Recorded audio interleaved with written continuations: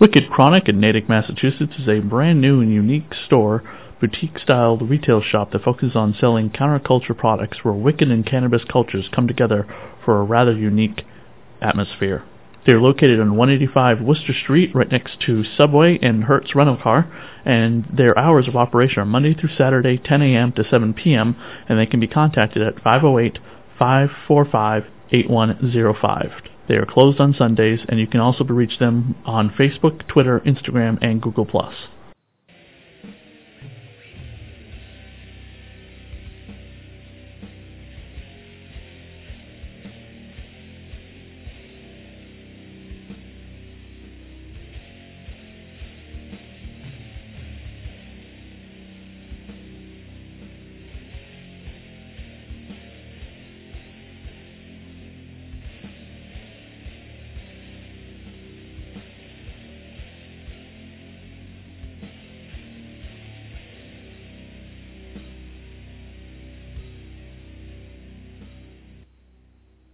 And welcome back to Goth Girl Horror, the official Hack Slash podcast. I am your host, Dr. Chris, and joining me for this episode covering Tub Club Part 3, we have with me Jeff Bone, who works on the the Hackslash Inc. Twitter, as well as being a former member of Devil's Due Press, and worked with Tim Seeley. Thank you for coming on the show with us, Jeff. Hey, what's up? Actually didn't work for Devil's Due directly, but I worked alongside with them on a couple of projects. Working alongside them, so you were like a freelancer? Not even a freelancer. I would help them out with things, and they would hook me up with stuff. Cool. Stuff is always fantastic. And what do you do these days? Currently have a normal full-time job, and then occasionally work on the Hackslash Inc. Twitter, Instagram, Tumblr, whatever I feel like posting on. And, of course, this is, we just ended the 15th anniversary of Hackslash. What did you think of the anniversary special that came out? Well, I loved it because my name was on it, and I was a character in it, so I was pretty excited about that. It's neat to see my name on the stands when I go to a comic book store. That is always very, very fun. We're still in the beginning of the Devil's Due Press original run of Hackslash. Overall, do you have any thoughts and opinions about the first volume entirety of Hackslash? When the series started, it was neat to see all the characters come back together, that he had started with all the different one-shots, to see it all kind of gel together and move forward with a actually continuing story. It was really nice to see that. And now we're going to jump right on to the last part of Tub Club, which was this rather interesting Elizabeth Bathory kind of style story that Tim had for Cassie and Vlad. And to give us the plot synopsis, Jeff has it for us. All right. Girl fights night. Cassie finally comes face to face with the slasher that's killing nubile college girls, and it's a real beauty. The past comes back to haunt as a familiar and unwanted face returns.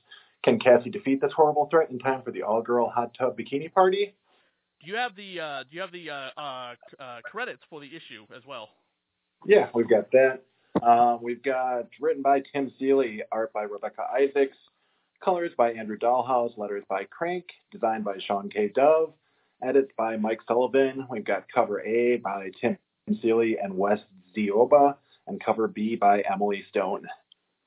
And the issue opens up in Brookline, Massachusetts, which I happen to know a little something about, which is right in my backyard. Cassie gets into a girl fight with, I believe that is Amber, correct? I think her name was Amber Bennett, yes. Amber Bennett, and Cassie immediately pulls on Amber's tank top, ripping it like something out of a cat fight in a slasher movie that you would see. And then we find that there's a dead body in the shower. Oh, okay. She runs right into the hallway, and then, yeah, okay. So, all right. So she runs into the hallway, and that's where they find the dead body from the previous issue, Chastity, who was killed. Are there any, horror references in Brookline? The only thing that I saw was they run a 12-hour movie horror marathon every Halloween. Not that I'm aware of. I looked that up previously, and I couldn't find anything major about Brookline to have any kind of horrific stories, other than, it's It's near West Roxbury, which is not a great part of Massachusetts. It's in Norfolk County. Other than that, there is no like major horror elements of Brookline, Massachusetts. Seems like a lot of famous people came from there, but a lot of politicians and Kennedys and things like that. Yeah, there's also spooky. There's supposedly ghost stories involving in Brookline and ghost sightings, but honestly, that's like anywhere in the world. I'm sure every town has some like ghost story or something, but nothing to do with any of the any colleges or anything like that. Also, there's supposedly some UFO sightings as well. And there is actually no Franco Bell University, correct? Correct. There is no Franco Bell University. That was created for the comic book. This military group shows up. Now, why do you think this military group is never used again? I'm not sure. Sometimes characters pop in and pop out. We never see them again. And sometimes, like Linda Marsh, she pops in and then pops in 40 issues later. Right. I mean, at least the military guys, the African American guy, points out that he knows Jack Hack. Yeah, it sends her on that path a little bit. Right, her father, which is the story that will involve a Reanimator, which we'll be getting to later this year, and Delilah Hack, in a very Reanimator-esque type story too. Then we switch down below to where the hot tub is happening and all of the lesbian action that ensues. Yeah, there's our all-girl hot tub bikini party. What do you think the discretion was to have Tim? What do you think Tim's discretion was to keep all of the girls in the hot tub at least partially clothed in their bikinis and stuff? No idea. I know we get some breasts later in the issue, but not sure what the line is for a mature reader's comic. It is mature readers listed on the cover, so I don't know why. Sometimes they do and sometimes they don't. Same thing with, speaking of Rebecca Isaacs, the artist of the issue, she's currently working with Tim on Money Shot, and so they kind of pick and choose there as well. Right, but there's definitely nudity in Money Shot because it's about a porno being made in space, so Rebecca is not afraid of nudity. There is some in this issue as well. A little bit. Right toward the end, we get some breast from the monster at the end. The team goes with Cassie into the tunnels just as the girls are being sacrificed or ripped apart. And this is something out of almost any type of like Cronenberg-style body horror movie, but just as well reminding me more of not Reanimator, excuse me. But have you ever seen the movie From Beyond? I've not, no. From Beyond is based on the H.P. Lovecraft story of the same name. Also stars Jeffrey Combs and Barbara Crampton, who are, of course, in Reanimator. And just the sludgy body horror imagery of this woman, her body made of like a giant snake-like tentacle, but it's all the skins of all the other girls because you can see their faces. Okay, yeah, definitely. Have you seen the movie Solo? The Star Wars Solo? Yeah. Yes. So you remember the giant snake woman that Solo and Khaleesi, I forget her name in the movie, but Khaleesi from Game of Thrones was Solo's girlfriend in Solo, Sarah Clark. She the giant worm-like creature reminds me of like the bottom half of this woman. Oh yeah, definitely. It is, again, funny to see Vlad using a gun, but he doesn't use it like the way you think or whatever, as he uses it like a blunt instrument and not actually to shoot somebody. You know, maybe he's out of bullets. Like the old Superman where they shoot him and then throw the gun at him.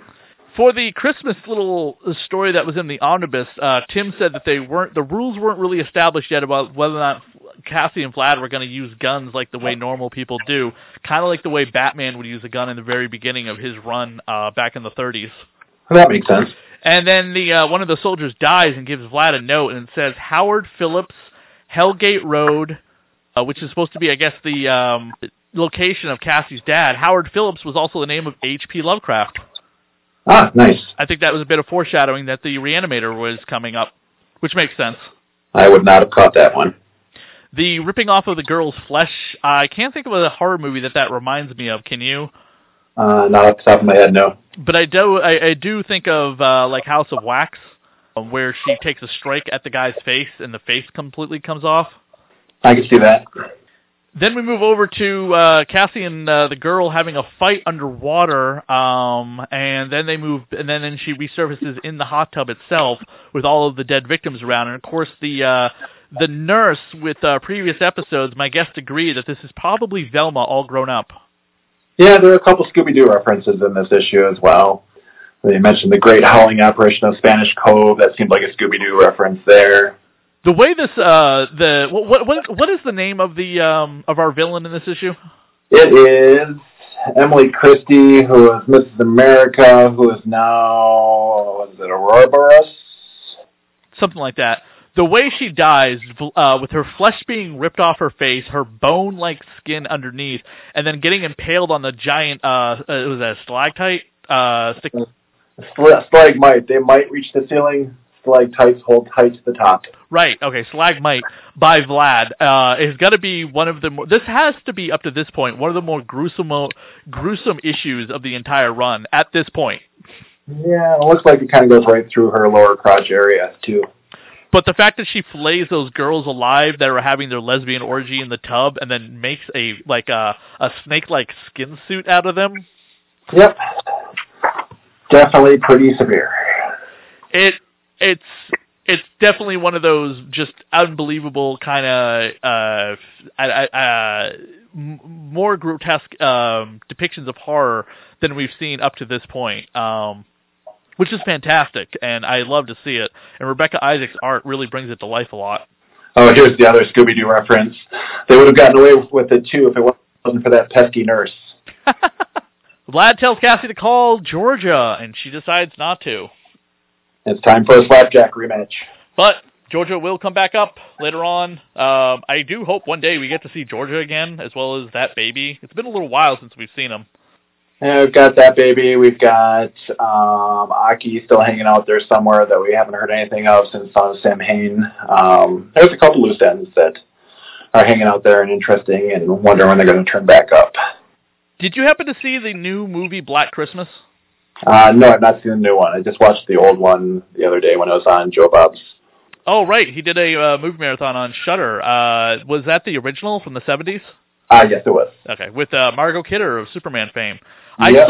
I saw the new one. It was trying to be this like anti-Trump, very heavy feminist versus toxic male masculinity kind of movie. It didn't come across that well. I mean, there are a number of horror movies that take place at college. It's just we happen to be reviewing this issue right at the time a new horror movie in college has come out, Black Christmas. It's not that great. I don't recommend it. I recommend going to watch the original, or even this just made the 2006 remake better by the comparison, and that had all sorts of icky incest stuff in it. Yeah, I haven't heard anything. I haven't heard much good on the new one, so I'll see if I can find it for free eventually. How can you do you know how you can always tell a comic book, a video game, a movie, a book is how dated they are? Not sure, no. Technology. What type of phone does Cassie have? Nice little flip phone, yeah, nice. Definitely. So this is what, 2008? Are we still in 2008 when this issue came out? Yeah, February 2008. Okay. What were you doing in 2008 at this time? No clue, probably. My daughter would have been 6, so probably doing something with her. My son was about 2. I was working in loss prevention. My wife and I were still married, so we were living in Leominster. That sounds very familiar. Flash forward to many years later. I just had a birthday, much older, single. My kid's now 13. Mine is 17 and ready to be an adult. Oh, boy. Has she been introduced to Hackslash? Yeah, she has. She's met Tim a few times. Like Tim and Mike and the guys from 5 Star. I've kind of seen her grow up over the years. So it's kind of neat whenever she shows up and looks almost like an adult now. Do you have the floppy with you, or are you reading this digitally? I've got the floppy with me, otherwise also an Omnibus 2, or the 4th trade paperback, Revenge of the Return. For ads, are you looking for ads? Yeah, because it's also, the other thing that also dates a comic book is the video game. Anything, what pop culture references in the comic book to date the comic book, you know what I mean? Like an ad for a movie or a video game. Yeah, we've still got the slated to be a major motion picture from Rogue Studios on the cover. So we've got that. We've got an ad for CGC for G.I. Joe America's Elite, number 10, 10, number 29. And then we've got an ad for Pogrom, which I don't remember coming from Devil's Due at all, but that had Josh Meador as art, who did the Jaws story in the trailers. and who has passed away since then. We've got an ad for Drafted. We've got an ad for Halloween Night Dance, Spooks, and then the Hack Slash issue 10 with the children's hands on the face. Halloween Night Dance, that was written by Tim, right? Yep. I probably can't think of anyone else at the time to write a Halloween book. It's just too bad we never got to see any of them. The last one completed, which was like The Many Deaths of Laurie Strode. Okay, yeah. What's I funny? was a big fan of Spooks, too, as a fun military supernatural book. Right. And Tim did some of the art on that as well. I had seen that, but I've never actually read it. Maybe I can find it in trade paperback. There's a couple trades. They're pretty cheap if you can find them. What did you think of the Hot Tub Trilogy overall? It was neat to see something come out of trailers and be fleshed out into a full story. Nice to see Cassie explore her sexuality a little bit and kind of have like the overly sleazy horror kind of story that hasn't really happened so far up to that point. Someone said Cassie is more of a lesbian than being bisexual, and I said that's kind of true, but she definitely has some interest in men, having slept with the Pumpkinhead Man, and, or not Pumpkinhead Man, what is his name? That's actually a different character, excuse me, Sam Hain, and Yep. Ash from The Evil Dead. Yeah, but Ash was more of trying to get something accomplished. Did you hear that there's an Evil Dead movie coming to Netflix? I did not know that, no. Yes, apparently there's an Evil Dead movie coming to Netflix that's supposed to tie into the Evil Dead TV series. Ah, interesting. Yeah, so we'll see how that all works out.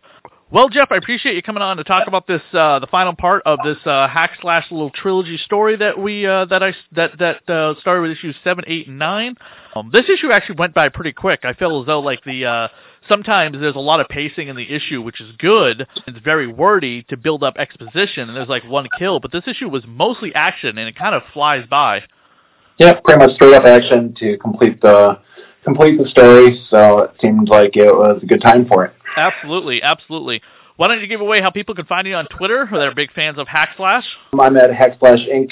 Hack Slash Inc. on Twitter, Hack Slash Inc. on Instagram, and Hack Slash Inc. on Tumblr right now. Or if you go to hackslashink.com, that'll direct you to the Tumblr page also. You can follow the podcast on @GothGirlHorror, the official Hack Slash podcast, and we'll be back in a couple weeks with Trailers and Trailers 2. Not sure yet if we're going to do it as two separate episodes or one giant episode, but it'll be joined by a Hack Slash cosplayer who is on Twitter as well, and look forward to chatting with her about all the individual tiny stories in Trailers 1 and 2. Thank you, everybody.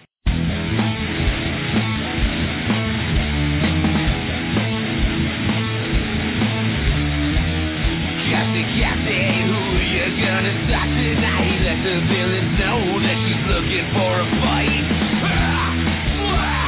Smash her with your bat. These murderous monsters don't stand a chance when you smash her with your bat. These murderous monsters don't stand a chance.